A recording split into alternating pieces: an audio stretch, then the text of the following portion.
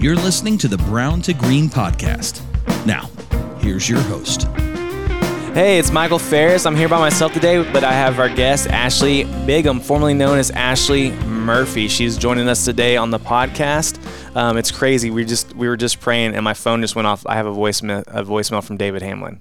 Oh, how crazy funny. is that? So, man, we're just Ashley has some stuff she just wants to update us with on what's currently going on in her life. But today we wanted to do a podcast about our Uganda trip in 2022, and so Elsa and David Hamlin both went with us on that trip. Elsa Hunt, David Hamlin, but they were not able to join us today. So guys, I'm really tired. I did not sleep well last night, and so it's 9:37 a.m. and so give us grace. I think me and Ashley both did not sleep well last night, so this should be an interesting podcast. But so Ashley, is there anything? I mean, you once formerly Ashley Murphy, now Ashley Bigham. Is there something you need to share with everybody, listeners who don't know? I guess since the last time I was on the podcast, I did get married. I've been married for a year now. And so I have a husband now, and I have a daughter. Her name's Adeline, and she's 9. And so if you listen to my podcast the last time, well, it's been a few years, I definitely talked about dating and what that looks like inside of, being in a relationship with the Lord. And I definitely talked about what it looks like to have the Lord as my husband, and then what it looks like to date with the Lord as my husband, and dying to those things and figuring those things out. And so I met my husband after Christmas in 2022, and had been praying and asking the Lord, for the next things, because he had asked me to get my job away at Heritage Church. And then I moved out of my super sweet little house next to my best friends, and I just asked the Lord, show me what's next in this season for me. And I fasted and prayed over admin. Yeah. And then a few days later, I started talking to my husband, and, dated for a few months. Then we got engaged for a few months, and then we got married. And my husband is the sweetest, kindest, most gentle man, loves me so much, so patient with me. My daughter is so sweet, and she takes on more and more of me as time goes on. And it's the Lord's grace to me, and I'm super blessed. That's awesome. Super blessed for those things. So I left Heritage Church, and I live in Blanchard, Oklahoma now. But I still get to work for Spiritual Family, which is super sweet, and definitely the Lord's grace to me also. Leaving Heritage Church was my home for 10 years. So leaving and moving and all new things, definitely the Lord's grace to me in that. So yeah, what a blessing for sure. Yeah, it was, I remember, it's funny because me and Ashley got to work together, and it was one of those bittersweet moments, right, when the Lord has sent her out, but it's something that I'd watched my sister. So Ashley's my big sister in the faith. She is, we are super close. We were, just like siblings, and so she treats me just like an older sister, and I'm pretty sure I treat her just like how a younger brother would be, just as ornery, and try not to be too irritating to her. But I remember when she had, her and Jamie had met, and you kind of came in, and you're like, hey, I met a guy. And we started talking through that, and it was a super cool moment, and it was one of those moments too for me where, I think for me it was that moment going oh, we are siblings. You view me as a brother, and because I've always viewed you as a sister. So it was kind of like that moment of going man, This is super cool, because I was one of the people you came and talked to about that, and it was super awesome. And Jamie is he is a blessing. He's such a cool guy, and we love him like crazy. So, but just watching what the Lord did, and then seeing it was bittersweet watching Ashley leave. It was man, we all cried because we love her like crazy. And man, the Lord has just her faith and her obedience and the things that she walked out next door in the ELC was just, man, where she invested in reliable women. And now these women are investing in reliable women, and just the Lord is doing some miraculous things over there next door. And it's this cool moment of who should I send? And Ashley's send me next door. There's this place of, man, it was almost like a place of destitute. And then Ashley came in and just simply started showing women how to sit with Jesus. And then the Lord, kind of like we talked about in the last podcast, these women started sitting with the Lord, and the Lord just started restoring them, and just started restoring that place next door to where it's just a place of hope now. And it's super cool. But it was sad watching you go, but we knew she'd been sitting with the Lord and asking the Lord for a husband, and she'd learned what it meant to be first married to him, to be a bride of him. And then, man, the Lord just brought Jamie, who was just this, man, just a godly man who continues to just, man, love her well. And so it's been super cool watching that play out. Yeah. I love it. All right. So Uganda's not your first mission trip. You talked about it before in the last one about Ecuador. So you are not a foreigner to go in different countries and ministering the gospel. But so let's talk about that just for a little bit. Let's talk about how you ended up in Uganda. Like, how did you end up going on this mission trip to Uganda? Yeah, I think we started talking, probably the beginning of 2022. Just our friendship, our working relationship, our relationship in Christ as brother and sister. You had been talking to us about the people that you had been discipling in Uganda over Zoom, Noah and Emily and Rogers and Evelyn. You had been speaking to us about that and been talking to about them asking you to come and what that looked like for you and for them to, I don't want to give too much away quick, but to remove the veil and to be with him in person. And so we had started having conversation about that. And you did ask me to come, ask me to sit with the Lord. And I sat with the Lord, and you're like, you got to bring somebody along. And so I knew immediately like who the Lord was asking me. And so to ask to come alongside us with Elsa. And so just out of conversation, prayer, obedience to the Lord, and those things, we started putting pen to paper and lining stuff out for us to go to Uganda. Yeah, and it was just simply me just sitting with the Lord, because I remember as I'm sitting with that, because I had gone in the past with an organization. And you had gone in the past with an organization, so in Ecuador, like that was kind of your role. It's like you were kind of like the manager, the missions. I don't know what the actual title would be. Short-term team coordinator. Yeah, and so you would kind of organize and set up these mission trips. And so here's the Lord revealing this. And so I'm sitting there praying to the Lord. And the Lord's like, man, ask your sister Ashley to go, and ask David Hamlin, who I was discipling. And then of course I asked Ashley to sit with, bringing another woman along with her. But it was that thing where it was cool because as the Lord revealed that, then I'm like, oh, wait a second. Like Ashley has organized these kind of trips before. Like she knows what goes into planning them. And like you can't just go buy a plane ticket and just go. Like there's a lot of things that go into, like vaccines and visas and passports and just all that stuff. And Ashley had done that for a while and was able to walk us through that. She gracefully walked us through that, where I'm pretty sure there was a couple of times where the deadline was getting close on some things, and Ashley's like, guys, we gotta get going. We gotta get this things going. So you have to have your shots before we can get on that plane. Yeah. So I mean, luckily for me, I already had all my stuff set up. But it was an awesome opportunity. And so yes, back in 2022, I've been walking with Rogers and Noah and Emily and Evelyn on Zoom through Zoom. And we'd been meeting once a week, and we would just simply talk about the things about disciple making and what the Lord was doing. And kind of as I was investing in them, one of the biggest things, we were going through some of the brown to green tools and what it looks like to abide, how to hear the voice of the Lord. And the reality was it was just, those were probably some of my most favorite moments because in that season in disciple making, which I love the group that I had, but I was walking with the group, and there were some knuckleheads, there were some difficult individuals in that group.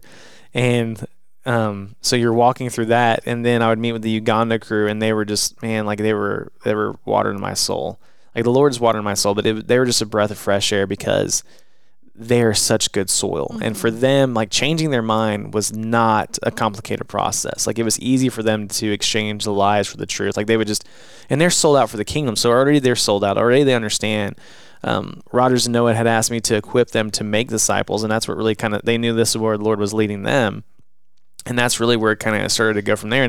And then you have next thing I know, here comes Emily, which is Roger's adopted daughter. Emily comes into the picture.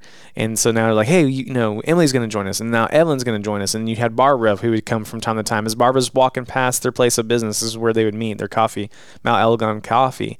And as she's walking past this place of business, she would come in and visit her friends. And they're like, oh, hey, Michael's here. Why don't you come sit down? And then now there's, I don't know if it's crazy because, do you remember Stephen? He was with Pastor Joy. He was the older gentleman who just smiled constantly. Yes. So now he works for him, and so now he joins us on the calls. That's awesome. Yeah. So, but anyway, so it started there, and then they started pressing me hey, if you are to equip us, then you need to come and to engage the culture so that you can better equip us. And so I began to pray about it, and that's what the Lord showed me, make disciples of all nations. You are to go engage the culture so that you can better help them engaging the culture, because that's what they're doing. It's not, the word they use is mzungu, which means white man. It's not a white man who comes and changes. It's investing in them, and as they go back to their culture, and they're the ones who are going to change the culture, not us. And so, but yeah, they asked us to come. We sat with it, and then I believe we left they asked that back in January of 2022, and then we went August of 2022, the four of us. You, me, Elsa, and David went. So, want to talk a little bit about that? Yeah. Well, let me share this first. So I had not met them. I hadn't been on the Zoom calls prior to when we went to Uganda. So I remember you asked Elsa and I to come in and sit on a Zoom call before we went, just so we could have some name to faces before we actually hit the ground. So we sit and have a Zoom meeting with him, and Michael asked him, like, what's the Lord teaching you? And I remember Noah being like, gives us, I can't remember, I think it's in Isaiah where it says where, the boundary lines have fallen to me in pleasant places. Indeed, my heritage is beautiful. So that's the word that he gave us. And we had not sat, we had sat as a staff at Heritage Church in that several months prior. But here Noah is, bringing this out and saying, this is what the Lord's teaching me. And he was talking about moving his tent stakes and moving them out further, the Lord stretching his line. And I'm like, I just sit here. They're in Mbale, Uganda, and here we are in Hera, Oklahoma. It just blew my mind. Like we always joke around vine vibing or whatever on the same vine, and it just blew my mind that that's what he had to say, and I was like, this is the exact right thing. And you could see just their joy to even just be with us on Zoom, and so. Seeing that definitely spurred me on and excited me to go to them in person in Uganda. So it's super awesome. He did that to me last week again, where I met just with Noah, and he's like, "Oh, here's what the Lord's teaching me." We're in the same space again. You're like, "What? Like, Lord, this is crazy," And so it is. So we and we started to meet with them, and Elsa and Ashley started building a relationship. I would have David join us on Zoom. David lives in Montana, so he's not in Oklahoma. He started to join us on Zoom as well, and he would meet with the group, just start kind of building that relationship. And then we went, and so we landed. We traveled there. We landed. I believe it was pretty late, 11 o'clock at night. PM. Oh my gosh. Flying was probably it was so rough. Also, just to preface this whole thing, I had COVID the week before. Oh yes, we left. I forgot you did. I had COVID the week before we left, and I went. You have to take your test to get on the plane, and my test was negative, and so I was clear to go. But I had COVID the week before we left, and so we get on our first flight is delayed. And then we're not sure how we're going to make it to our next flight. When we get to the Netherlands, and our original plane is still there. David is there waiting for us. And we're like, well, let's just get on our regular plane. They're like, no, you have to go in on this other plane right now, and it's boarding. We didn't have time to go to the bathroom, to get food, to change our clothes, nothing. We go get on this plane. We were the last ones to get on, and that plane was completely packed. And I almost started crying as we're getting on that plane. I know from exhaustion and lack of food, and we get in the plane, and David still goes on his regular flight. Yeah, he was supposed to beat us there. Yeah, because that was the thing. We got delayed. 8 hours in Chicago? We were in Atlanta. Yeah, we were in Atlanta. Yeah, we got delayed 8 hours because they were working on our plane, and then we land, and then I guess that plane, they were like, oh, we got to replace this part. So David was supposed to already be gone, and so we're like, oh, okay, they got delayed. Well, we'll get on that plane, and they're like, nope, you'll get on this one, and then somehow we landed 4 hours before David ever did. Yeah. Yeah, it was wild. I just remember being so exhausted. I think I eventually did fall asleep. And then every time I would wake up, Michael has helped himself to the snack cart. We were at the very back of the plane, the very back, last row of the plane. And Michael has helped himself to the snack cart and found those Stroopin' waffles. Yeah. And so every time I would wake up, Michael ate like 50 of those while we were on the plane. So they ran out of food. They ran out of water. There was not one seat empty in that plane. It was rough. We don't fly straight to Uganda. We fly to Kenya, and we have to get off the plane in Kenya. So we actually have been to Kenya because we stepped the ground. not we just went the outside, airport. Yeah. We were in Kenya, and then got on a different plane and eventually made it to Uganda super late at night. Past exhausted. Yeah. All the things. But the people at the hotel that we stayed at were so sweet. Yeah. They stayed up and made dinner for us, and I'm pretty sure we ate that dinner at like 2:00 in the morning. Yeah. It was because I remember it was funny. So two things, one with those snacks. Yeah. So I can't sleep on airplanes. It is horrible. And so to me, it's funny because everyone's like, oh, I bet, you're going to a third world country and, all these things. To me, the worst part about anything, and I know it sounds, probably doesn't sound the best, but it's the flying. To me, that's the hardest part of the whole trip. Not the worst part, but it's the hardest part is to me just the flying, just You're on this plane. They're not roomy. The food is not the best. That food will make you sick more than the food you have in some of these places you go.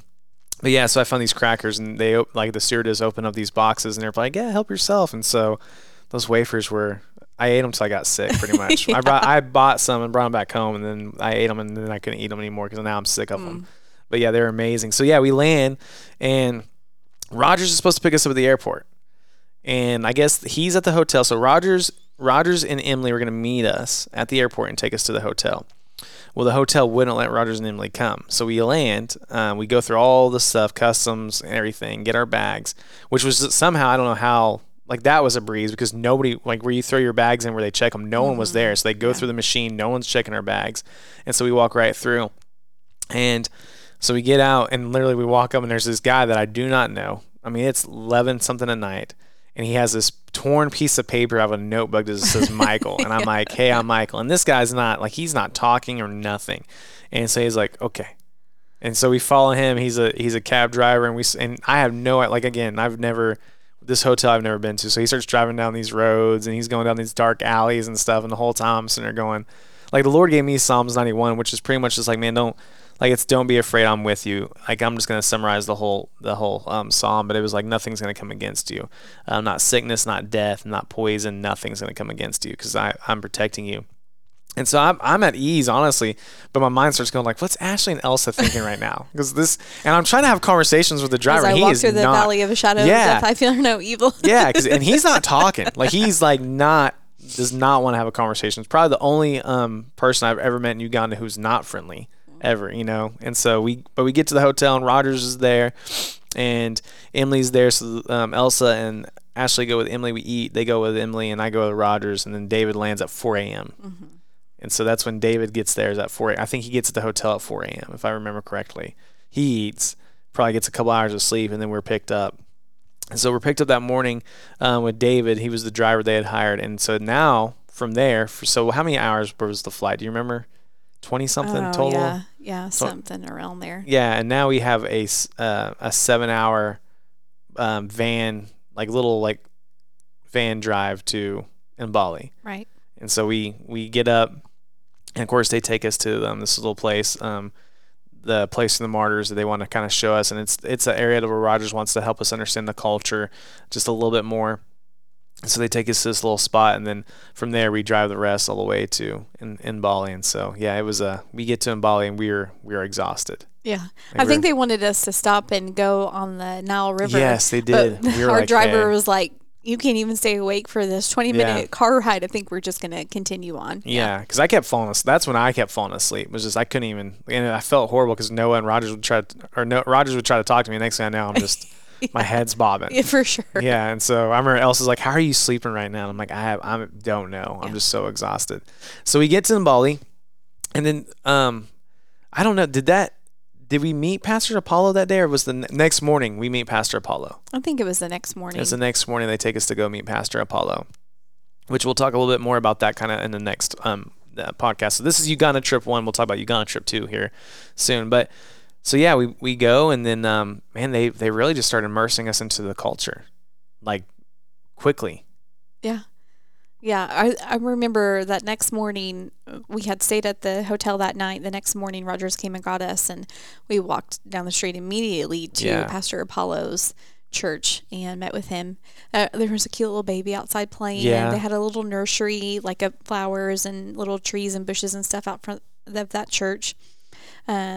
But I remember too, I don't know if my observation is correct, but I briefly remember thinking like, I think Pastor Apollo just took this meeting with us out of obligation to Rogers. He definitely. Well, it felt like, a little bit. Sure. Yeah, it did feel like that. He's a busy man, so he's super busy. Yeah. Yeah, and so it kind of. Yeah, I remember sitting down and him just kind of like, let's hurry up and get this conversation over. But then we start talking and his demeanor like pretty quickly changes. Yeah. Like, I think I need to hear what they're saying. So I think just in our time with Pastor Apollo, that was my biggest observation. He took this meeting with us out of obligation to Rogers, off their friendship and the relationship that they have. And then, 15 minutes into us talking with him, like he immediately changed and turns his ear in and definitely changes a lot of things. It does. After that. It does. And so Pastor Apollo actually discipled Rogers. Right. And so he invested in Rogers from, they worked together in the government, and Rogers came along and he began to invest in him. And it's funny, it doesn't necessarily look the way. It's funny how the kingdom works, because it doesn't necessarily look exactly how Brown and Green operates, right? But it also does, because the first thing they're like, I invested in him. I taught him what it means to sit with Jesus, to abide, to be in the Word, to pray, to seek the Lord's counsel through His scriptures and through prayer, and to get into His Word again, like over and over. Like it's constantly like the emphasis. They're like getting the Word and praying to the Lord and walking it out. Faith isn't just hearing, but it's obeying. And so he began to invest into Rogers at a young age. And that's kind of like that was the thing I think I started my first observation was, here we are talking about disciple making, but then as we would have these conversations and you'd meet people and you meet these connections, you begin to see that there was generations of disciples being produced, like multiple generations, and it was multiplying. Again, it necessarily didn't look like how our culture of disciple making looks like. But the fundamentals were still the same: abiding, hearing, obeying, walking in freedom with the Lord, right? And so we continue to see those things, and it was really cool whenever. And I think that's what kind of got Pastor Apollo's ear, because we were talking about how to define a disciple, like how we define a disciple, words, words, ways, and works. And he's like, exactly. That was his favorite word to say, exactly. And so that's where we started seeing the hearts being kind of knitted together, though we were, a sea apart, where they're completely on the eastern side of Uganda. We're in the middle of the United States. So, I think it's funny, my phone, every time I pull it up in my car, it's always trying to take me to Entebbe on the maps. But so funny. Entebbe is 8,374 miles away. Right? And so that's how far away they are from us. And so here we are speaking completely, like, though the primary language there is English, but then they have all these tribal languages, but here we are, and we're still speaking the same kingdom language, different dialects, but it's the same language. And man, it was just really neat seeing that begin to kind of play out and as we would go. And so then from there, so we meet with him, and it was still a short meeting. I think it was only an hour. Is that right? Yeah, maybe even if that, it wasn't yeah, because he had like he was like, again, he's a busy guy, which that's going to make a little bit more sense here in a little bit. So then they take us to this school, and so this school, and I'm not doing a good job. I can't remember the name of the school. I remember the name of the church that's planted in the school, but there's a school there that Rogers' wife Rachel worked at. She's a teacher, and so Rogers kind of is part of the board. I would say was part of the school board is the best language I can think of. And as I'm discipling Rogers and Noah, like Rogers begins to invest in his wife, and he begins to invest in the teachers and people on the school board. And next thing you know, the church starts. Like, and it's kind of what's funny is it's oftentimes what we see in the Word, right? Like Jesus comes making disciples. Like he comes, and then we see the church begin to kind of be born out of that movement of disciple making. And so it was the same kind of thing. Rogers is starting to invest in people. He's starting to teach people of things that he's being taught. And then next thing we see, like as that's playing out, like, man, like this church begins to start. And so he goes to Pastor Apollo, is like, hey, there's people gathering, parents are gathering. I would meet with Rogers. We'd have conversations because he would just, hey, we want to go in this direction. What do you think? And I taught him how to simply just like learning circle, make observations and ask the why and wash in the Word. And through that, the school built this foundation of being a Christian school. And as they're a Christian school, like there's Muslim kids who are coming to the school and they're coming home singing about Jesus. And the parents are getting furious, like, why is my kid coming singing about Jesus? And so that was one of the things that they wrestled with, like, oh, should we hire a Muslim teacher? Should we do this, this, and this? But as they sit with it and they made the observations and they watched in the Word, the Lord's like, no, you continue to teach them about Jesus. And they would watch households completely change. Yeah. Non-believers and Muslims. And so these kids, because this school is probably the only place some of these kids are getting a meal as they would come there. In this school, there wasn't fresh water at all. They had a puddle that they would go down to and they would scoop this water. And so there was these waterborne diseases these kids were getting. And so that was one of the things, like as Rogers was showing us these things and would talk to me about these things, we saw these obstacles in the way to where we as a body, like as the Lord led us and and we began to remove some of these obstacles. So, man, like the Lord provided a way that we could help provide water tanks where they throw these purification tablets in there. And so now these kids have these big old water tanks that they can get fresh water. And so these parents are seeing this. They're seeing the love of the Lord. They're seeing what the Lord is doing with their children, and it begins to move through the neighborhood, Right. Which was a Muslim slum where this school was planted at. And so out of this, like people are coming and they want to learn more about Jesus. So Rogers goes to Pastor Apollo, and through that, the elders of Pastor Apollo's church, they decided to start a church. And Pastor Moses, who was another man who was Muslim, born Muslim, who came to know the Lord, he was also discipled by Pastor Apollo. He plants it, like he begins to pastor a church there in the school. And so they take us to go check out the school. And that's when we learned really quickly what it means to be in season, out of season too. Like, because they're like, we thought we were just going to go meet the kids and hang out with the kids and meet the teachers. And then they're like, hey, do you have word to give us? And so the four of us met in the office for about 5 minutes. And I was like, hey, they're asking us to pretty much like preach the word to them for about 15 minutes. And so they want us all to go. And so all of us, man, because everything rises and falls on the biting. We had sat with the Lord that morning. We all had something to give away because we got up that morning and sat with the Lord, and so we were able to minister to them. And it was a really cool opportunity. And I think also too, that was probably the first spot where we began to kind of experience some spiritual warfare. Oh, certainly. Yeah. So to kind of go in that a little bit, I was as I was preaching the gospel, it felt like my throat began to get really scratchy to the point to where man, I just forced myself to keep going. And the only way I can describe it is it felt like someone pretty much grabbed my throat. Like it almost was trying to kind of choke me. And I'm like, what the heck is this? And the Lord's like, you just keep preaching louder. And so I just kept preaching the word. And then I remember I walked away like that was strange. And then afterwards, Roger's like, oh yeah, there are those who practice witchcraft here. And I'm like, wait, what? And so that was just a little piece of where we first started kind of experiencing some of those things. But then, I mean, you got up and you gave them some word too. Yeah, I know that I gave word. We went to Wednesday night church, and I shared the word. Yeah, that was I think, was that night that they had church too, I think? No, I don't think so. No, I think it was a couple days later. Okay. But I do remember being at the school. I don't remember that time sharing word. This is also a little it's been ways ago. I mean, what now? Yeah, it's been a year. Yeah, it's been. But I do remember being at the school and playing with the kids, and Yeah. they were so excited. They're so excited to play with us. We also took some supplies Yes. to the school that we had raised.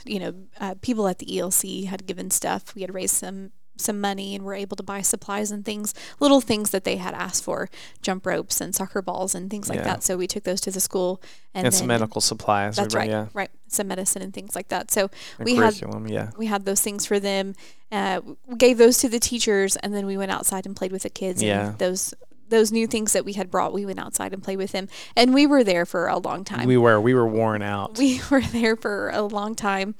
We were not prepared for the day. We did not have enough water. We were. And not, it rained too, right? Did it rain? No, Did it rain? was warm.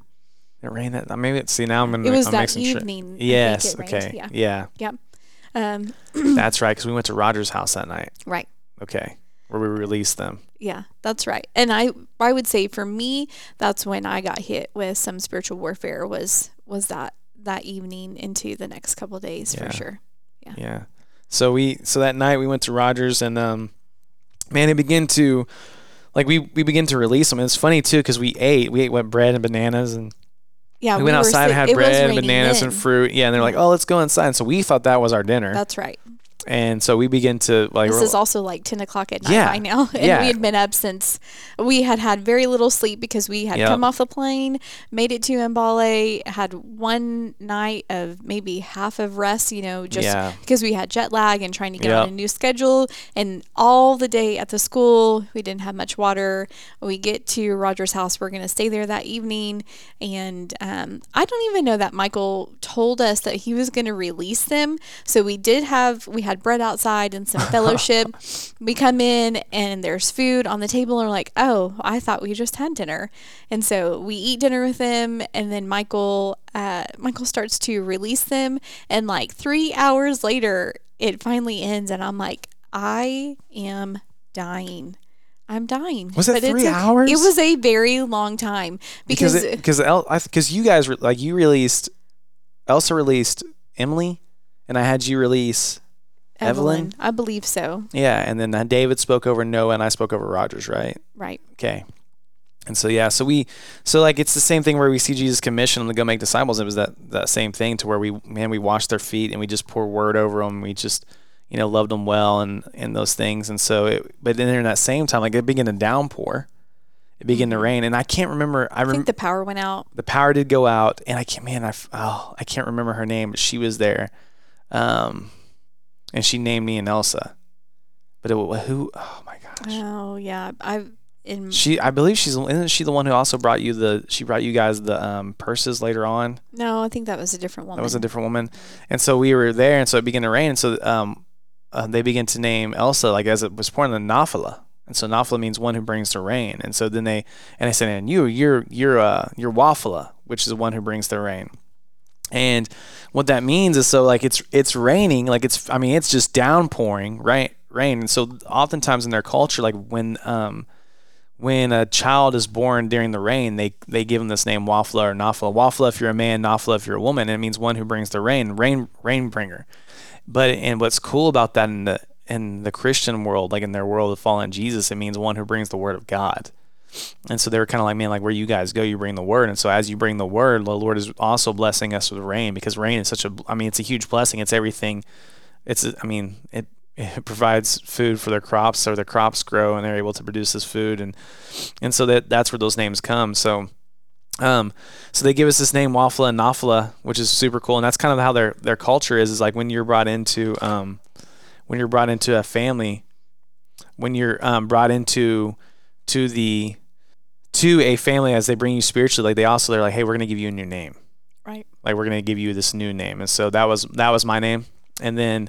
So anyway, so we released them, and I think then the next night, I think, is when that was kind of a rough night, because we did stay the night at Roger's house. Ashley's starting to get sick. Elsa has an experience where I'd love for her to be here, but we're gonna kind of speed this through a little bit. But there's this moment where they go to take a shower, and Elsa goes to take a shower. I think you showered first, right? Is that? No, Elsa went. And so Elsa walks out for a minute, and Roger's little boy goes to the bathroom. So pretty much they give us a bucket. They have a shower head, but Rachel gives Elsa a warm bucket of water and then an empty bucket. And she's like, here's how you take a shower. Because, they get these water tanks that get filled up every day by the government. So it's kind of like, you don't want to waste the water. And so Elsa leaves for a minute to go grab a towel, and the little boy went in there and used the bathroom. And then he decided to give himself a bath in the bucket. I think he peed in the bucket of water. He peed in the bucket. I thought he went number 2, and then he decided that he was going to give himself a bath. Yeah, I think you're right. Yeah. And so Elsa's like, oh, what I do? And Rachel's like, oh, it's okay. You'll be fine. And so there was that kind of moment where you got to understand, like, this is a culture shock for a lot of us. Like, Ashley was in the rainforest in Ecuador, and I think Elsa had gone to Mexico before, right? If I think so. But we're in this country in Africa, and so what's normal for them is not necessarily normal for us. And so there's this moment of going. So Elsa showers. Like, I think she ends up getting some clean water, and she gets herself clean. I can't remember. But Ashley had also bought these stinking things that were like lather, like rinse free. What we rags. Thought were rinse free. Which I'm pretty sure it was a scheme of Satan. Because it's supposed to lather yourself up with soap, and you don't have to, like, you just dry it off, like, wipe it off. And it's the most lathered I ever became in my life. Like, it was a nightmare for me, because I'm like, well, I'll just use this. And so I go in there, because, we had not. I thought I was doing us a favor. Yeah. Well, that's what the package said. So you didn't lead us astray. And so I ended up trying to use this thing, and I am so lathered in this, like, thick layer of soap that I have to turn their water on. Like, it is. So I would turn it on and try to rinse, but it was one of those things too where I could not get this stuff off me. So, but then we ended up going, and our stomachs kind of hit us from the malaria medicine that night, unfortunately. And it's just one of those nights where it's like Ashley and Elsa come to me, and they're like, hey, we gotta go back to the hotel. Like, we're getting sick. And Ashley's like, I don't want to be sick here, like, in their house, and we could see too where, like, the 4 of us, like, it was a big thing to stay in Roger's home. But we could also see where, like, though they have a huge spirit of hospitality and they received us, but we could also see where we were a little bit of a burden, and we didn't want to burden them too much. And so I had a conversation with Rogers that night, and Rogers completely understood. And And Rogers is so full of the Lord, like he was so full of grace. He's like, hey, we're learning for future teams, you know. He goes, I think, because me and David at the end of the day could have probably been fined, but then we started seeing like where, man, we don't want to be too of a burden on Rachel and the kids and everything, because we had took the kids' beds and they're all in like sharing one bed, and so we went back to the hotel, and man, then that next night, I think that was the night that they asked us to come preach the word. And so we preach the word at the church, Exodus Church, where Pastor Moses is, and we preach on abiding. And it's in one of those moments where Pastor Moses, like, it's interesting you're preaching on abiding, because I've been preaching on abiding. And from there, actually, I think that was Bible. I think that was the following Sunday. So we teach. They asked me to preach, and I teach on what it looks like to have a life centered around Christ Jesus, and I use a motorcycle wheel. That's right. And Pastor Apollo was there, and then Pastor Apollo afterwards is like, hey, I want you to come to this other church to come preach tomorrow night. And so then we get up the next morning, we ask him, what are some of the spiritual needs? What are some of the things you see? And there's major spiritual warfare there. He's like, they fear the wicked spirits. And so we sit with the Lord, and the Lord gives us this message of not, but the Lord did not give us a spirit of fear, but power, love, and self-control. Did you go with us to that church? I didn't know. Because that's when you started kind of getting sick. Yeah. And so I did not make it. me, Elsa, and David go. In the middle of preaching the word, this drunk guy shows up asking for money, and so they give him some money, and they shoo him off, and then, but we end up preaching the word there, and Elsa gets up, and man, she just begins to edify these women in an amazing way, and begins to kind of give these because a lot of the majority of that body was women, and so she just edifies these women, and she washes them with the word, and then leaving there, I was having a conversation with Pastor Apollo, and so he begins to tell me how he's the overseer of the region, which kind of leads into our second trip to Uganda. But he was over 400 churches, and he's like, I need help equipping these churches. Like, will you help me equip these pastors of these churches to make disciples? Because I know that's what the Lord has called us to do. And so I said yes, and that's really where me and Pastor Apollo's hearts begin to be knitted together. And Pastor Apollo, he's in his 50s, and man, he is a man of God.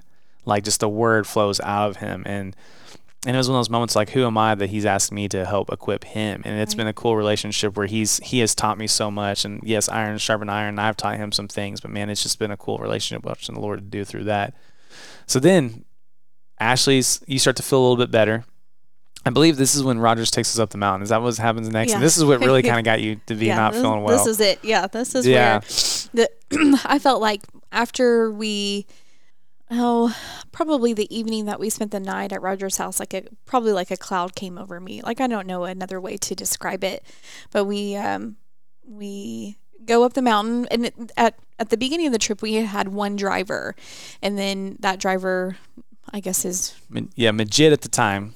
Well, we had David at the beginning. Oh, David was the beginning. Then we switched to Majid. So, which Majid was there when we preached the Wednesday night. That's right, because he we drove invited and stayed him in. with us. Yeah, so he was going to stay in the vehicle, and we invited him. Me and Roger's like, hey, Majid, why don't you come? And so Majid came. I think it was the first day he was with us. It was. Yeah. Yep. So then the next day we're going to go up the mountain, and the previous day I did not go with Michael and Elsa and David to this other church, to Pastor Joy's church, I believe. Oh, yes, that's when, because you couldn't. So we went to go see, that's was, right. I forgot about that, and I'm glad you brought that up. So Pastor Joy, she had discipled Noah. And she had raised up, and so Pastor Joy, like where she had been making disciples, that she would invest, and it was so cool. I'm sitting across from her, we're having a conversation, and man, I can't describe it. It's really only happened to me a handful of times, but man, when you meet someone and the Spirit of the Lord just leaps inside of you, and it was a moment when I met her, like the Spirit just leapt, and I knew I was sitting across from a godly woman, and when we began to have a conversation, she barely spoke, and the elders of her body began to speak, and the young men and the women who were there, and some of them older, began to speak, and it was just all about how she had invested in them from a young age, for where these kids are orphans, and she begins to see that they're reliable. Man, like that was her whole thing, because I asked her, like, how do you know to invest in them? She's like, oh, I watch them, and I begin to see, do they receive the word of God? Are they hungry for Jesus? And then are they reliable men? Are they willing to put their hands to the plow at a young age? I'm talking about 5 to 9 years old, she begins to encounter these kids and teenagers as well, and she begins to invest in them and raise them up to be disciples of Jesus. And so a lot of them are elders and pastors of other churches. She would raise these men up to be pastors, and she would send them out. as she would raise them up and equip them, she would then send them out. And one was a director of a school somewhere to where it was a Christian school. And so it was a super cool moment just sitting across from her and just hearing how the Lord had been moving through her. And they were multiplying. Like these men and these women were also doing the same thing that Pastor Joy had modeled for them. Right. So, but yeah, it was a cool moment of meeting her. So I was adopted as her son at that place, at that meeting. She adopted me as her son. So I now call her mom. We message probably every other week, or she's like, "How are you?" And so it was a super cool moment. So, but yeah, and I think we taught at her that day. I was asked to teach at her church, but I had to ask David too. And so I spoke a little bit, but then David got up and David actually taught, which was to the youth. And so it was super cool watching David Hamlin walk in that role. So yeah. So then the next day, now they just decided to take us up Mount Elgon. Yeah. And so this is, our point to, or, the reason we're going up this mountain is to meet the coffee farmers. Roger's job, is he sells coffee, roast coffee. They sell coffee. That's how they make a living. That's how they are, that's how they live. So he buys his coffee from these women up the mountain. And so we're going to go up there to meet them and to see where the coffee comes from, the coffee berries or whatever. So I still had not been feeling good. And Roger's like, no, it's not a bad walk. It's just fine. So we take the long drive to get there and we start walking, and it is really beautiful. Like the space that we're walking at. Yeah. It was really beautiful. So we come around the corner and I see, like, as the mountain starts to ascend up, and I'm like, oh my gosh, Rogers has told us a tall tale and I am not going to be able to get up this mountain. Yeah. And I start to lose it some. And so, I know, like, looking back at these things, like, I did not handle some of these things well. Like, I lived in a third world country for many years, so I thought. And so maybe I had a preconceived notion in my mind, or settled in my mind, like, that this would be not hard for me. And it actually really was. And so maybe I overestimated what I thought I could do, and also too, like, I had just got over COVID. And that's a big piece of this. You had just got over COVID. So we start to go up this mountain, and I see what I have to climb up, and, like, I start crying immediately. And I think, even so that this happened, like, the Lord 100% used this moment. Yeah. So it was super significant. So we have Majid, who is our new driver. Majid is Muslim. So he had sat with us the night before. He had listened to Michael teach at church. He was with them that whole next day. And he is with us now as we go up this mountain. So we stop, we have a little snack, we go to the bathroom. There's no bathroom. So we go to the bathroom in the bush. Probably didn't need to say that. Anyways, so they find me a walking stick, but they're like, let's pray before we go up. So they place their hands on me, including Majid, who is a Muslim, who does not know the Lord. And so they place their hands on me. They all pray, including Majid, and then we start trekking up the mountain. Come on. So we get up the mountain, we make it to, and thank goodness for David Hamlin, being there, because he's like, I got you. We're going to do this. You look at this place. That's where we're walking to. We're going to get there, and then we'll look at the next thing. So David, so I met David at Clydehurst, Montana, which we've had Scott on to talk about. And so David is a young man that I discipled through Zoom. But so David, for Clydehurst, he's a counselor, and he leads hiking treks. Like, that's what he does. And so he knew exactly how to walk beside Ashley and be like, hey, here's how we do this. Like, we find a point. We don't focus. We don't look all the way up this mountain, because we climbed a mountain. Oh yeah. Like, so for those who've ever been to Clydehurst, it's crazy, because after we got to the top, David just goes, hey, we just climbed steeple. Like, this is the same elevation climb as steeple, and steeple's intense. And I didn't, it was the Lord, because me and David even pushed a motorcycle, helped a guy push a motorcycle with with an ox head on top of it. Oh my gosh, I forgot about that. Because remember, we got blood on our hands and stuff. But up the steepest part, but I remember going like, what?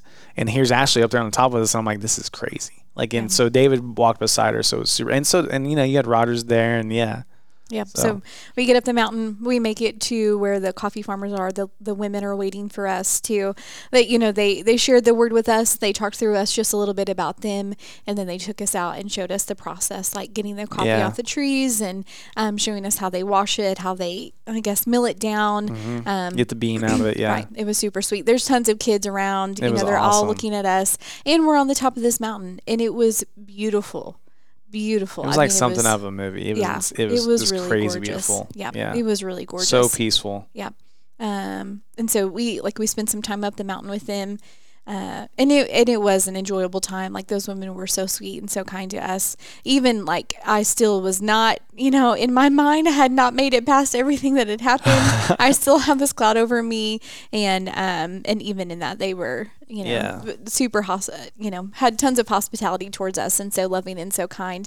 And it was a sweet time to see, literally from the top of this mountain, to them, Noah roasting us the coffee, showing us how they roast it, a few days later. Yeah. So it was pretty cool. So we spent some time up there, and then it was time to come down the mountain, which... Well, before we get to that part, though. Sorry. Yeah, because, you got to ask Ashley about the bean story. I don't know if we have enough time to go into detail about the bean story, but these women, here's what's super cool about these women. So, again, it's another place where these women are making disciples of Jesus.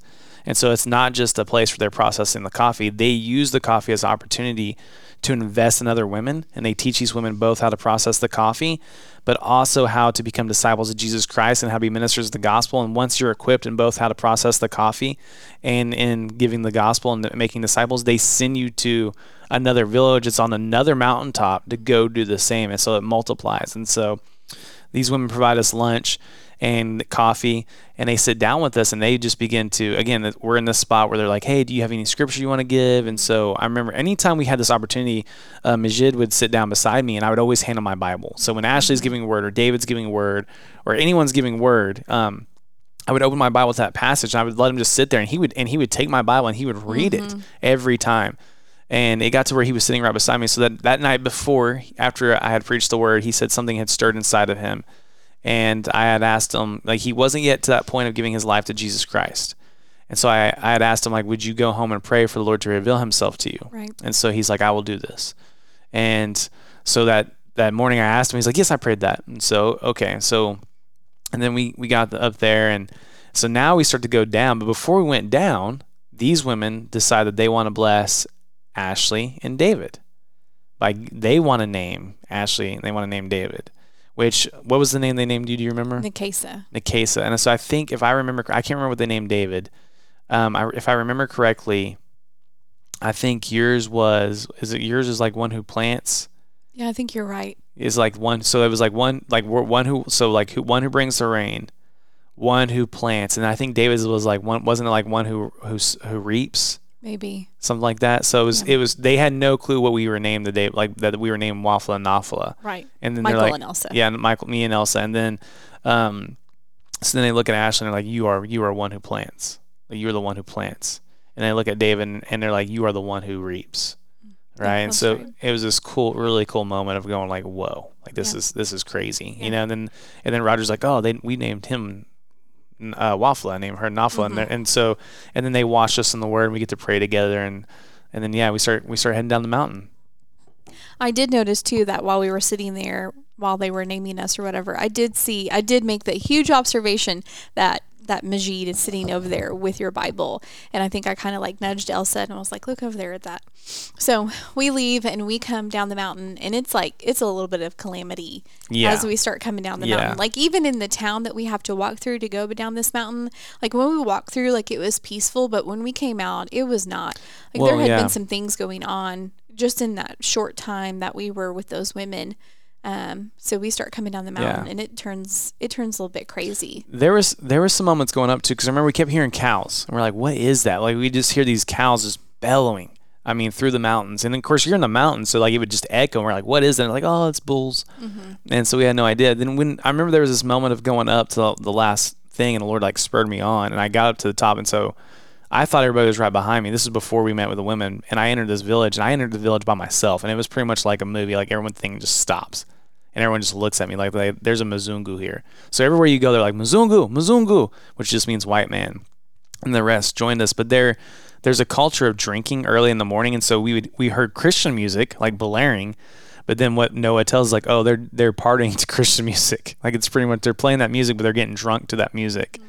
And so we walk through that and we go to meet the women. But as we come back, now the village is just, it's almost like it was chaos. Like the music was louder. There's people yelling. People were just drinking openly in the streets. And then a man began to follow us down. So you want to talk a little bit about that? Yeah. Well, first of all, as we come down the mountain, like Michael has no stop. I mean, never stops. And it's 2:00 in the morning. Well, what's the Lord teaching you in this? To close my eyes and go to sleep? And then so we're coming down this mountain. We are so exhausted. He's like, what's the Lord teaching you? And I'm like, if you don't get away from me, I am going to making kill observation you on this mountain. So as we're coming down, we start hearing like the commotion and all that stuff is following us. And so we look back and there's these bulls coming down the mountain. And not like, just little steers. They're big bulls coming down this mountain. Yeah. And there's not much space on this road as we're coming down. And so like we move out of the way. And in my mind, I'm like, let's get to the vehicle. Let's get back to the Ashley car. was done. Ashley was done. I was past done. She was done, and she was like, if I had enough energy, I would kill you right now, Michael. Literally. So we move out of the way, and then Michael sees this guy. Well, he'd been following us, and so right in the village, like he came up to me and started talking, and I asked, no, what does he want? And he's like, he's asking for money. Well, the guy had a machete in one hand and then this little bottle in the other, and he kept sniffing this bottle. And I was like, well, tell him money I don't have, but what I have is the gospel. And the guy's like, no, and he walks away. Well, then in the middle of us making observations, I think you had gone, then Elsa had gone, and then David went to go. And this dude had just shown up and he was causing chaos. He was just all of a sudden was among our group. Like it wasn't like we saw him coming. Next thing we know, like there's another person with us and it's this guy. And as people are coming up the mountain, he's asking for money and, they're telling him to get away from him. And just David can't even speak because it's just like he's causing so much chaos that it's literally becoming an obstacle, like a stumbling block. And so that morning I had been in the book of Joshua and I was like, do not be afraid of what you'll see or what you'll hear, but do not be dismayed of what you'll see or hear, but know that I'm with you. And so be strong and courageous, for I am with you is what the word says. And this is, so then, it's going to sound a little weird, but then I had a vision. And the vision I had was that there was a dusty road and it was almost like a Western, like I'm on one end of the street and the camera starts to pan up someone's feet. And then I heard the principality knows you're here. The principality of this area knows you're here is what I heard clear as day. And I remember I had talked to Elsa going like, I think I just had a vision, but I'd had one before. And so I'm like, and I described it to her and she's like, I think you had a vision. And so the Lord kind of prepared me, like, no matter what you see the day or what you hear, like, do not be afraid or dismayed. Know that I'm with you. Continue to remain strong and courageous. And so then in this moment, so I begin to feel like it was pressed on me that I was supposed to actually minister the gospel to this man. And so I'm asking like, Lord, is this who you showed me in the vision? Then the bulls come, and I remember I'm telling Rogers this, and Rogers like, you see that bottle? He's high on opium. That's straight opium. And Rogers like, he will not receive your gospel. And so now this bull is literally coming towards us, and it's funny. The rest of the group gets on one side of the road, and me and Elsa are on the other side of the road. This is where we had stopped to use the bathroom. It was a nice little place by the stream. And I remember I could see the sky. And there's this trail that goes off in the woods, and I'm looking, and I look across, and Ashley just has this glare, don't you dare. And then Rogers is just looking at me like, please don't do this, because there's a bull between me, and I'm here with Elsa, and so Dustin was not with us. That's Elsa's husband. Ashley's fiance was not there, and so here I am. Jamie wasn't there, and so here I am going like the Lord had been like, hey, you're their head covering while you're here. And so in this moment of going, well, I don't want to lead Elsa into a dangerous situation because this guy has a machete. So the bull crosses and we go back across the street with the group, and then I look and the guy's gone. And I just remember like that feeling of like I did not walk out my obedience comes over me, and I begin to kind of shake. And so I begin to pray, and we continue down the road, and I begin to pray like, Lord, if I am meant to minister to this man, you put him back in my path, and I will go straight to him. As soon as I say that, and I'm praying in my head, as soon as I say that, this man steps out of the jungle right in front of us down part of the mountain we were ascending. and looks right at us and smiles from ear to ear. And so I beeline it straight to him. And so I begin to kind of have a conversation with him, and he doesn't speak any English. And I guess like you guys, like you're at that point, you're about to just fall out. I mean, you're exhausted. And so you guys kind of go past us a little bit into a shady spot that's further down from us. I think you stay there for a little bit, and then you guys could progress because it began to rain. So you guys progress further back to the vehicle. And it was Elsa, David, and Majid were the only ones there. No, David and I were on the other side of the road. You guys were other side. Okay, so you guys were on the other side of the road. We were still there, just on the other side of the road. And so I called Majid over, and I was like, hey, will you translate for us? And he's like, oh, I can't do this thing. I'm like, well, I need you to. So I just start ministering the gospel, 3-circle gospel, to this man. I take the machete out of his hand. I begin to draw in the sand. Like he just gives it right. I reach for it and he gives it right to me. And I start drawing in the sand. And as I'm drawing, Majid is translating. We're going to kind of make this story really fast because we were going on 55 minutes now. Majid is translating the gospel. And I look down and there's black ants everywhere. I remember going like, where the heck are these ants come from? And then I'm like, I'm in Africa. What kind of ants are these? And then, but I'm reminded, like, do not be afraid or dismayed about what you'll see. So I keep ministering. And this guy's watching me just intently, like how I'm going to respond. I look back down to draw again, and now there's a worm in one of the circles where I'm talking about the brokenness of this world, and the ants are attacking this worm violently. And I look at my feet, and as I look at my feet, these ants are trying to crawl at my shoes, but every time they get to past like the rubber part of my shoe, they just fall backwards. And so I just keep ministering the gospel.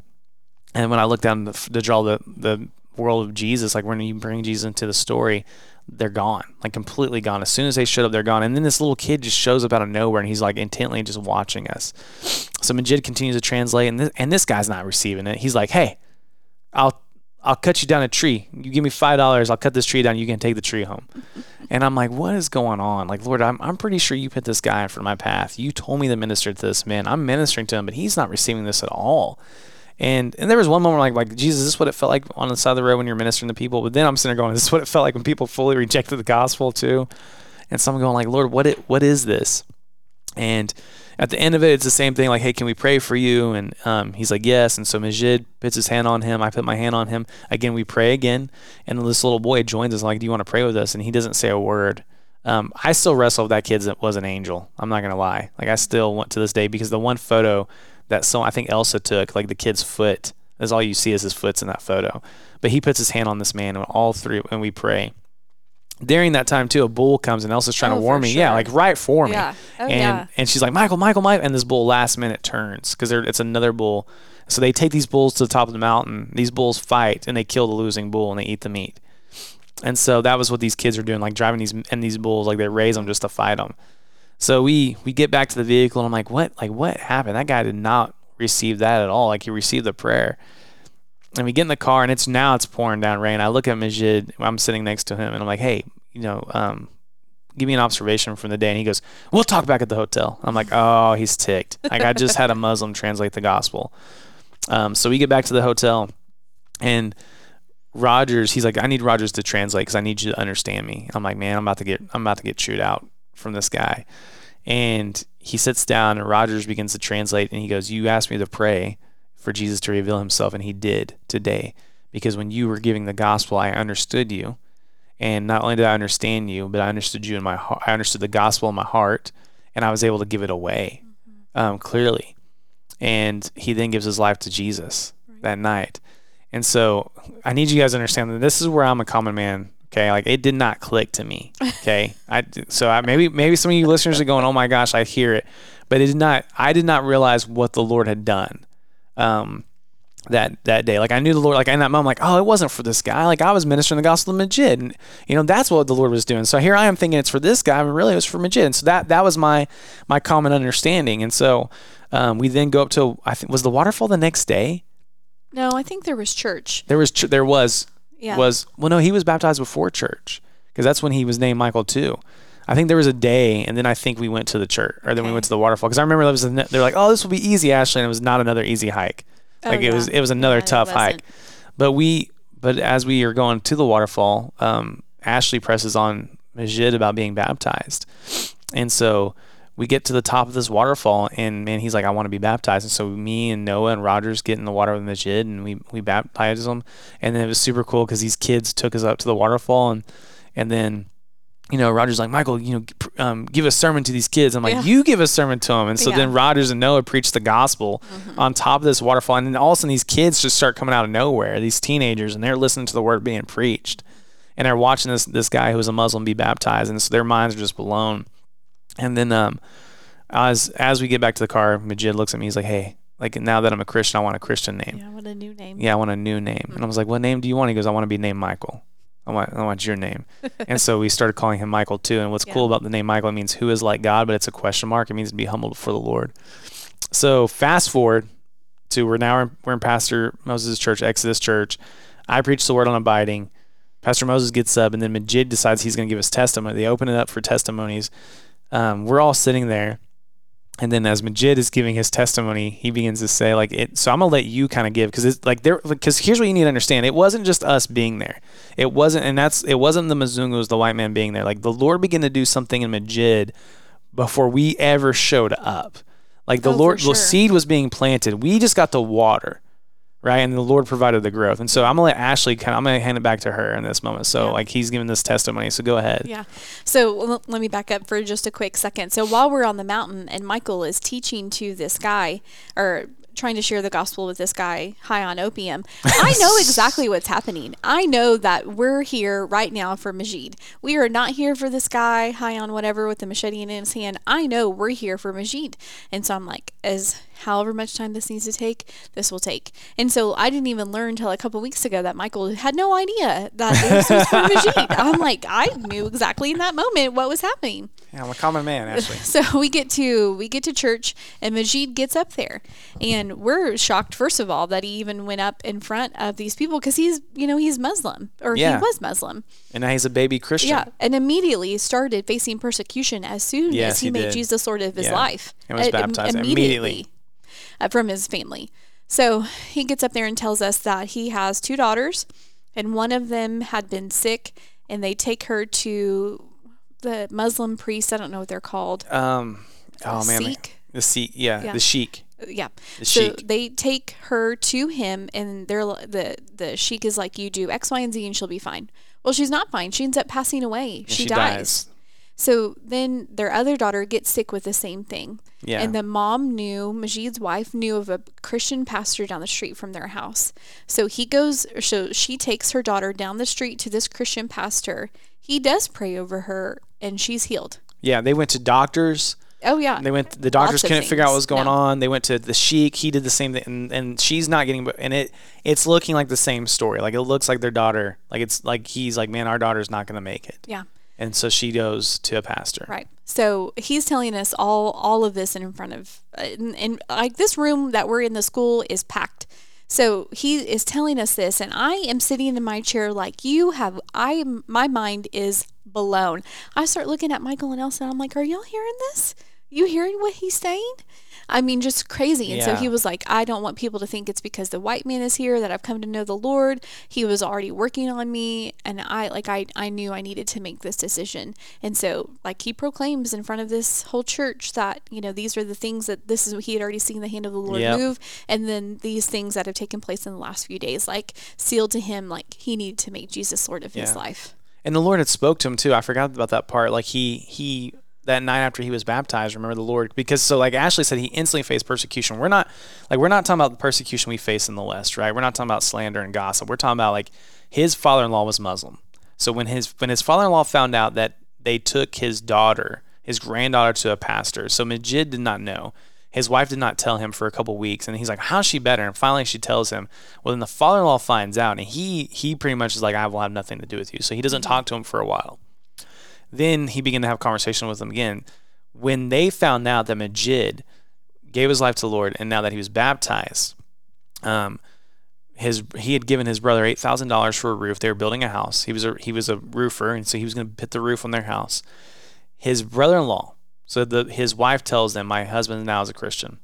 His brother-in-law reaches out to him and is like, you never paid a dowry for our sister. So that $8,000, that's my money. That's the dowry now for our sister. they then take her. They come and take her. While he's driving us around, he comes home. They then take her and his daughter, Right. his kid. Like, and so he comes home to an empty house. Like, they were like, if you're gonna Christian, like, we're taking her back, because that is not what we agreed to. Like, when we sat down and had an agreement, like, you were to be a Muslim man and you were to raise them up Muslim, not Christian. And so literally his family is taken from him. Later on, like Michael too, like, he gets fired because the guy who owns the taxi service, he's a Muslim, so he loses his job. And so he begins to face actual persecution. He begins to be ostracized from the community. They have nothing to do with him. And so, like, and some of this, like, we didn't know this till he begins to share this that day, that Sunday morning. And man, it becomes heavy on me. You know, like, it's not like, I remember the one thing that I was thinking about, and it was, the Lord rebuked me hard, but I'm like, Lord, like, what did I do? You know, like, like in this moment, the Lord's like, you did nothing. Like, you know, like, this is the cost. And Majid counted the cost. Like, that was the thing. He's like, hey, I counted this cost, you know, and it's worth it. And so, yeah, he begins to share. He's like, you know, I did not really understand Michael. And then it clicks that every time we would have an in-depth conversation, Rogers would have to translate. Like, if it was like, how's your day going? Like, we could talk. But when it was in-depth conversation, we would need a translator to communicate back and forth, me and Majid, me and Michael too. And Rogers would translate. And so he's talking this story, and then all of a sudden I realized in that moment that when he said, I understood you, that we didn't need a translator. Like, he understood every word that came out of my mouth of the gospel. And then the gospel was instantly birthed inside of his heart, and he changed his mind and believed in the good news in that moment. And then he instantly gave away the good news, not from a place of just, you know, regurgitating what I'm saying, but from a place where he owned it in his heart. Right. And that was the moment he said, I prayed the night before for Christ to reveal himself. And that was the moment he said, Jesus revealed himself to me in that moment. Yeah. While you're on the mountain. While we're on the mountain. While he is while Michael is giving the gospel to Majid to translate to this guy, you know, these are some deeper things that Michael is saying, but in that moment, like, the Lord made clarity and understanding. And actually Majid was preaching the gospel to himself in actuality. Yeah. I mean, he was sharing it to that guy, it. but like, he was preaching the gospel to himself. That's exactly. And so in that moment, I'm like, wait a second. Like, he understood. And it was funny because Ashley's like, you did not catch that? I'm like, no. And so it's that moment going like, Lord, what did you just do? Yeah. And it was this cool moment. And just watching what the Lord did with him. And even when we went back in 2023, you know, he came to me, he's like, hey, I'm going to minister the gospel. Like, I minister, I do what you did now. I go around and I tell people about Jesus, you know, and he still has not found a job. I don't know if, you know, we talk every month. And so, but it's that moment where he's like, but he goes and he ministers the gospel, and he showed up to the Brown and Green conference and wanted to be equipped even more, you know? And so, like, the Lord is continuing to do miraculous things. So, all right. So we're going an hour and 7 minutes. Like, this is a long one. I know, Len, I'm long-winded, right? I talk. So, but Ashley, like, really, really quick, like, what was the biggest observation, and what would you think was the biggest thing the Lord taught you? So, 2 questions. What's the biggest observation you saw as we were there in 2022? And what was the biggest thing the Lord taught you through that trip? Yeah.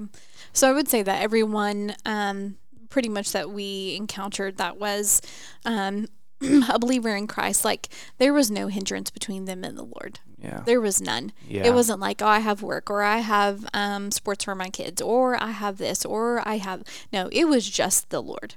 Yeah. There was no hindrance. You know, like us in the West in America, we have, let me get X, Y, and Z done, and then I'll go be with the Lord. And then I'll follow you, Jesus. Yeah. It was just the Lord. Come on. And just so full of the Lord. So just, you know, they wanted to hear from us what the Lord was teaching us and what we could glean from each other. But like, it was, even if they had things going on, like, we're going to stop right now and we're going to talk about the things of the Lord. Yeah. We're not going to let work or whatever come in the way. Like, it is just the Lord. That's exactly it. Period. Yeah. Yeah. It's everywhere you go. Like, even though these guys roasted coffee and all this, like, but that is a vessel for them to share the gospel and to make disciples. Like, they're like, this is secondary compared to what the Lord is doing. And so, I would say, man, I think it was that I would agree 100%. And then just the hospitality. Yeah, for sure. Like, it just blew my mind. Just so how, welcoming. Yeah. We went to many houses for dinner. I mean, we're missing chunks of stories and stuff like that. Yeah, we are. But so, you know, tons of people had us in their home, begged us to come. Yeah, for sure. Yeah. I mean, we even went, I remember, like, we also went from house to house, and it was the same thing. They'd bring us into their homes, and like that one woman, like her home was probably the size of someone's shoe closet. For sure. And she's like, come in here. And so it was really cool to see what the Lord was doing through that. And so, man, it was an awesome opportunity to be there.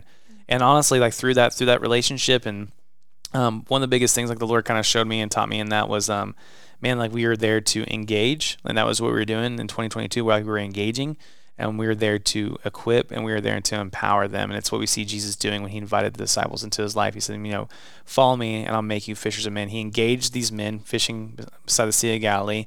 He began to equip them. Follow me, I'll invest in you.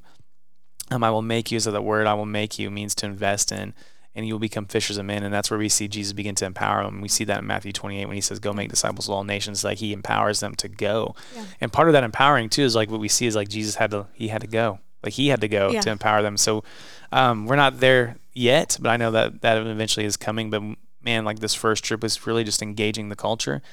And then in 2023 is where we started to kind of step into equipping them, which we'll talk about that in the next episode. So what was the biggest thing the Lord taught you through this trip? I think it was learning to lay my life down. And it's not something like that I white knuckle my life, that I can't lay my life down for someone. But, when we got to the airport and we were saying goodbye to Majid, I was like, listen, I'm like, first of all, can you understand what I'm saying? Because I need you to hear this. And he's like, no, I understand. And I say, like, you saw how hard this trip was for me. But I'm like, if I had to do it all over again so that you could come to know the Lord, like I 100% would. Come on. And not to boast in myself or it has nothing to do with me. Like, us getting there, the vessel for him to come to know the Lord, like the trip was really difficult for me. But like, absolutely would do it all over again if it meant like Majid coming to know the Lord. It was that his story is super significant. Yeah. So significant. It is. And so like what it looks like to lay my life down for others. Come on, Ashley. Yeah. Well, thank you for coming on the podcast. Yeah. Thank you so much. Yeah. It was fun. Yeah. All right, so what we usually do is our guests, they pray us out. So would you do the honors and pray us out? Absolutely. All right, Father, we just thank you for this time. We thank you that you are mindful of us, Lord, like that you use us as your vessels to proclaim the gospel in Harrow or in Blanchard or in Uganda, Lord. And so we ask that like you just continue to use us, Father. We thank you and we love you. In your son's name we ask and pray. Amen. Amen. Grace and peace.